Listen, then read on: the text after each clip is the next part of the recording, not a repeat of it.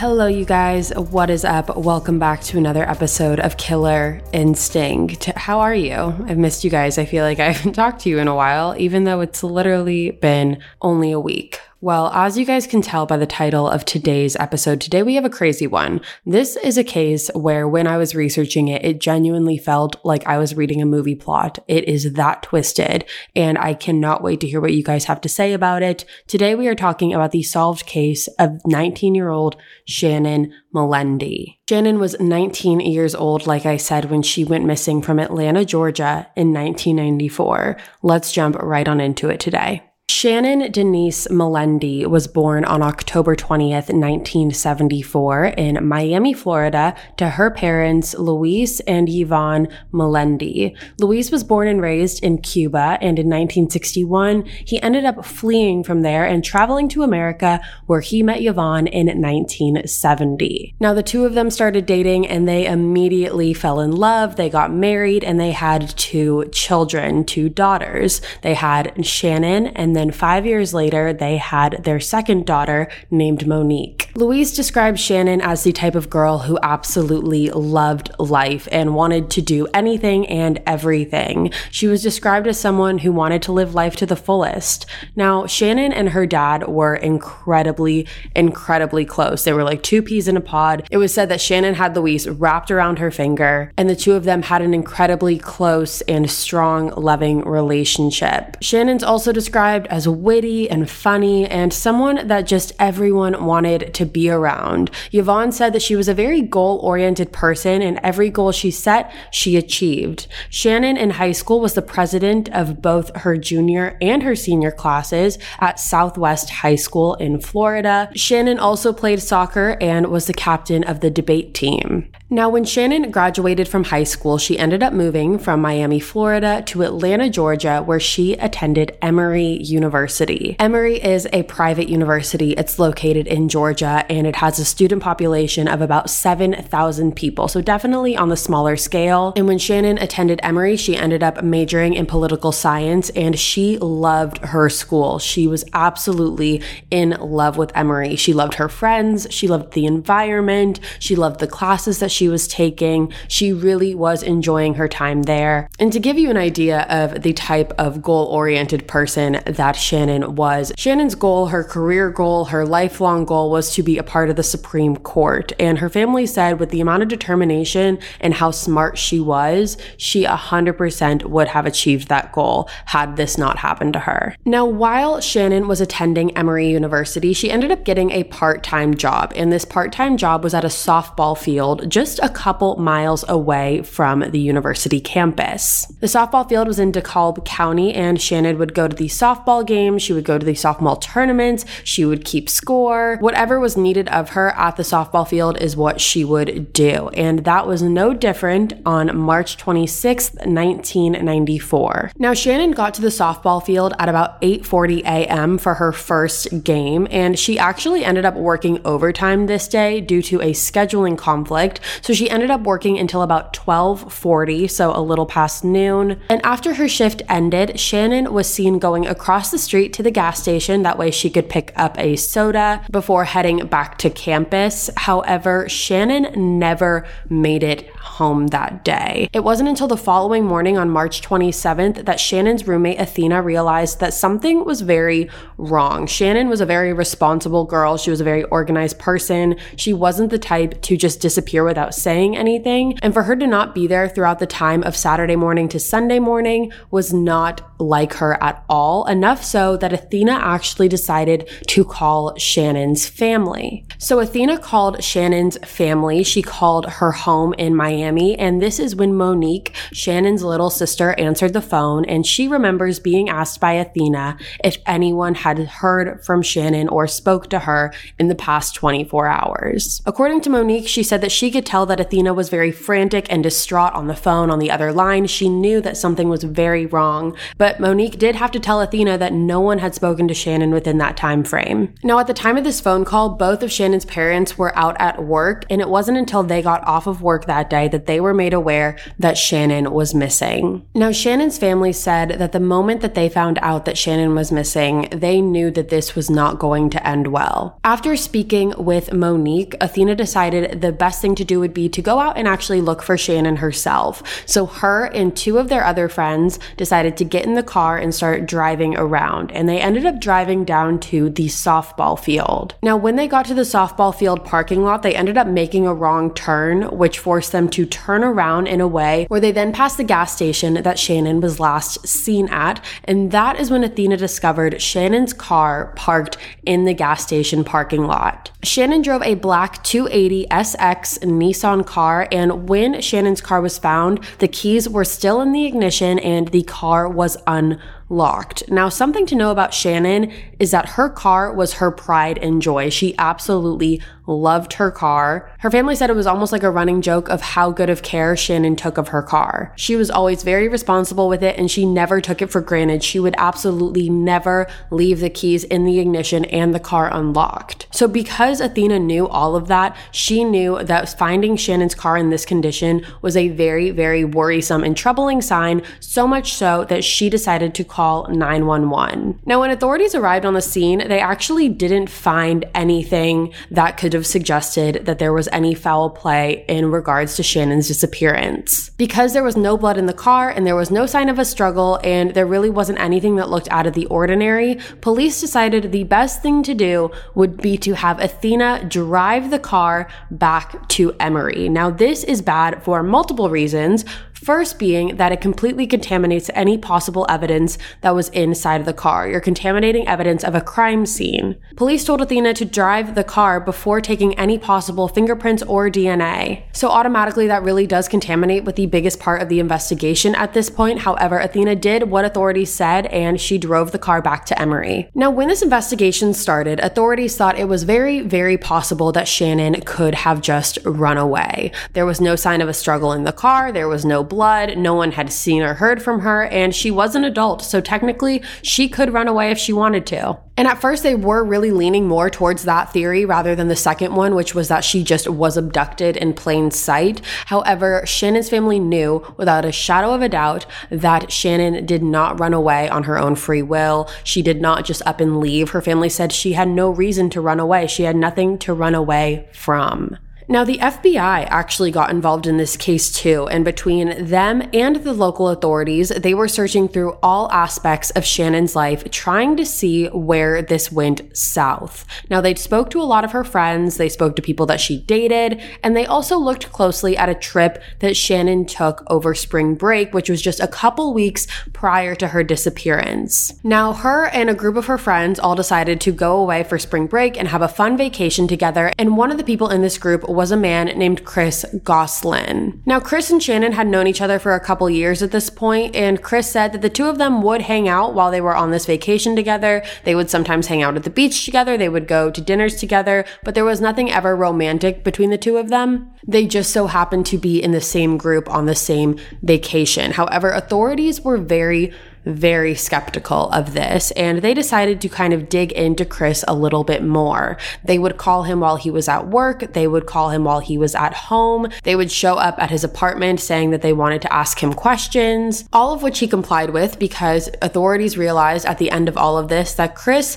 was not involved in Shannon's disappearance. Now, after clearing Chris Goslin from the potential list of people of interest, authorities decided to trace Shannon's steps, and when they did this, first of all, they were still very convinced that Shannon was a runaway. They still weren't fully convinced that she didn't leave on her own free will. However, what they decided to do was they decided to retrace her steps, and when they did that, they traced them back to the softball field. That was the last known place that she was. Now, something to note about March 26th at this softball field was there was actually a softball competition going on. So this wasn't just your average game. This was a whole tournament. So you had a bunch of people who were at this field. So many people that authorities said that they ended up speaking to about 400 to 500 people all that were at this softball field. And when they gave these people their interviews, authorities asked if anything seemed off, if they could remember anything that seemed a little strange or a little off-putting, and they did notice a pattern in multiple people's stories. There were multiple people that said that the umpire of the game was a little strange. They described him as off and not focusing on what he needed to be focusing on, which was the game. And instead of focusing on the game,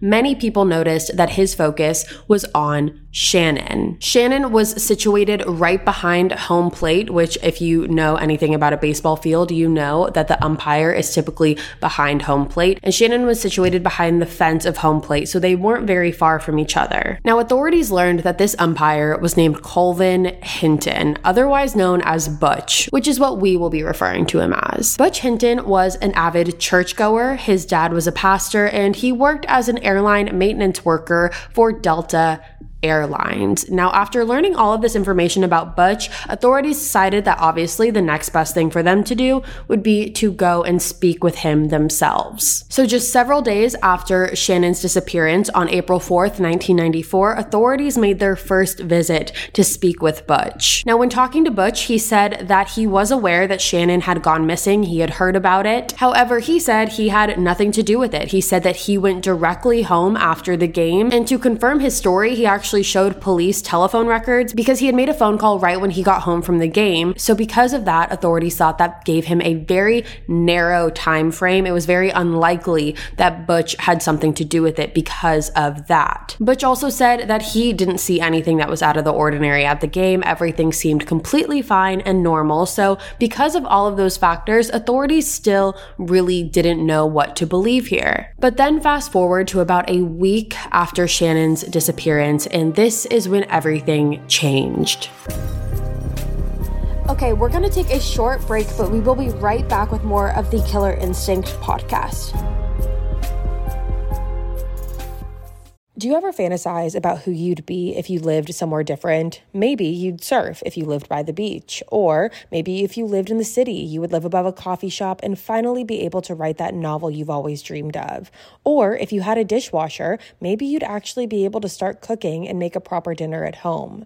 With over 1 million available units for rent on Apartments.com, the you abilities are endless. Apartments.com lets you narrow down exactly what you want and when you want it. And with their instant alert, you'll never miss out on seeing what could be your new perfect place. Apartments.com has helped millions of renters find their perfect place to live, whether that's an apartment, a townhome, or even a house. And they can help you find exactly what it is that you're looking for. Visit Apartments.com, the place to find a place.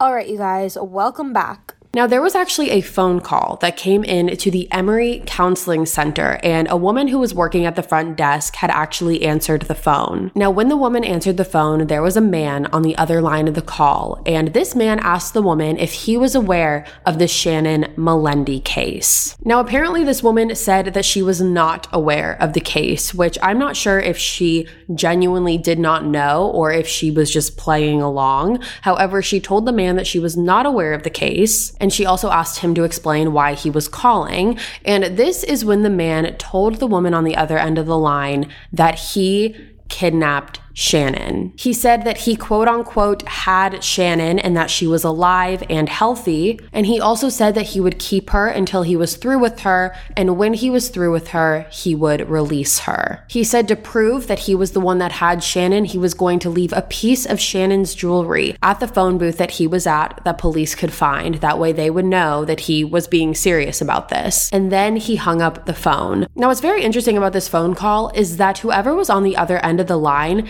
did not request anything. They didn't ask for ransom money. They didn't say they wanted the investigation to stop. They didn't request anything. They just simply wanted to state that they had kidnapped Shannon. And they weren't even saying it to say, and this is my identity too, so they could figure out who did it. They were simply just wanting the police to run in circles around this. Now, as you can imagine, this phone call turned this case upside down completely. And when it came to Shannon's family, they said that when this phone call happened, there was a sense of relief, surprisingly. And the relief came from the fact that they knew that at this point, police could not not say that it was a possibility that Shannon ran away. They knew at this point that authorities would have to believe that she was abducted. So after this phone call, the FBI traced the call back to a telephone booth, and when they arrived at the telephone booth, they found a tiny cloth bag, and inside of this cloth bag was a ring that did in fact belong to Shannon. It was a turquoise ring. It was one that she wore all the time. I believe it was given to her by her godmother, and apparently she wore it every single day, and her family was able to quickly confirm that that was Shannon's. Now, along with relief, what this phone call also brought to Shannon's family was a sense of hope, because they thought with the way that the caller was describing the situation, it was a good possibility that Shannon might possibly still be alive. The person on the other end of the line said she was alive, said she was healthy, and at this point, Shannon's family was just waiting for another phone call. They thought it was very possible that whoever did this was going to call back and request ransom money. However, that second phone call never came. And while authorities were trying to deal with the phone call situation, they didn't want to put a pause on the rest of their investigation. So they actually got a warrant to search through Butch Hinton's house. Police searched all throughout the home, and they also brought in cadaver dogs. However, they did not find any sign that Shannon was ever there. Now, even though there was no sign that Shannon was ever at Butch's house, there was a very big red flag that came up to authorities. When authorities dug up behind Butch's house, they actually found multiple pieces of women's clothing, as well as women's shoes, a sleeping bag, and a club scoreboard card. So just weirdly enough, all of those items were buried in Butch's backyard without any real explanation. However, none of those items belonged to Shannon. So while authorities did find something that was off-putting, it didn't really help them in their investigation. Now, at this point, authorities also went back and looked at Shannon's car, and there was a forensics team that ran through the car. Mind you, again, this was after Athena had already driven it, so it was contaminated. But what the forensics team found was that someone had actually wiped down the car, meaning that more than likely whoever was responsible for this made an effort to clean the car. That way there would be no traceable DNA. So now we're 5 months into Shannon's disappearance. There is still no sign of Shannon. However, there are flyers for her hanging up everywhere. Everyone is doing everything they can to find Shannon. And at this point, about 5 months into the disappearance, like I said, Yvonne ended up getting a phone call from one of her friends. And when she answered the phone, her friend told her that Butch Hinton's house was actually on fire. It was on fire and it completely burned to the ground. Now, Butch claimed that this fire was the result of a faulty vacuum cleaner. However, after looking more into it, authorities were convinced that Butch deliberately set his house on fire. That way he could claim insurance money on it. So because of that, he was actually arrested and charged with fraud. And when he was sentenced to 9 years in prison. Now, when it came to Shannon's family and when they heard about Butch's house fire, they thought that the motive for the fire more than likely was to get rid of any potential evidence that Shannon was ever there. He knew that the police were on him. They knew that they were looking through his house, and he wanted to be able to get rid of any possible evidence. And they believe that's why he set the fire. So now we fast forward completely to almost the end of Butch's prison sentence. So almost 9 years. And authorities were doing everything they could to close Shannon's case and not have Butch back out on the streets. So in order to do this, authorities brought a new prosecutor onto the team, and they started looking through all the old files again. And when they did, they realized that Butch actually had a criminal record way before Shannon's disappearance and way before the fire, and what it was for might shock you. In 1982, a 14-year-old girl named Tammy Singleton was living with her family in Illinois. Now, one day she got a phone call from her ex-boyfriend's brother, who, mind you, was 22 years old at the time.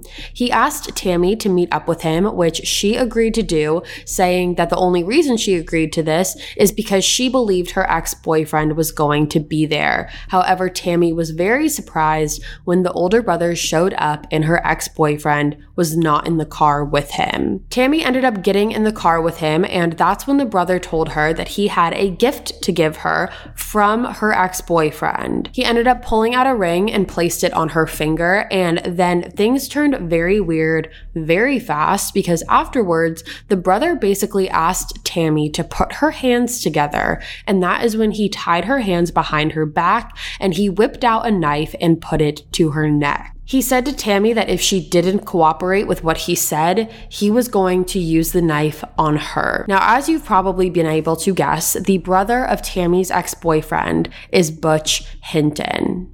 Tammy said that Butch said things like, quote unquote, if you don't do what I say, I'll do to you like what I did to the last two. And he ended up duct taping her mouth and putting her in the trunk of his car. After he did that, he started driving around aimlessly for a little bit before he ended up taking her back to his house that he shared with his wife. And he ended up carrying Tammy through the cellar of his home without being seen and put her in the basement. At this point, Butch sexually assaulted Tammy, and afterwards he left Tammy in the basement, handcuffed and with duct tape over her mouth. Now, at some point, Tammy said that she ended up hearing Butch's wife upstairs, and she tried to make as much noise as possible to get his wife to hear that someone was down there. Now, in order to block his wife from seeing what was going on, Butch ended up running down to the basement and punched Tammy in the face. And even Tammy says she doesn't really know how this happened. However, when Butch punched her in the face, she was actually able to bite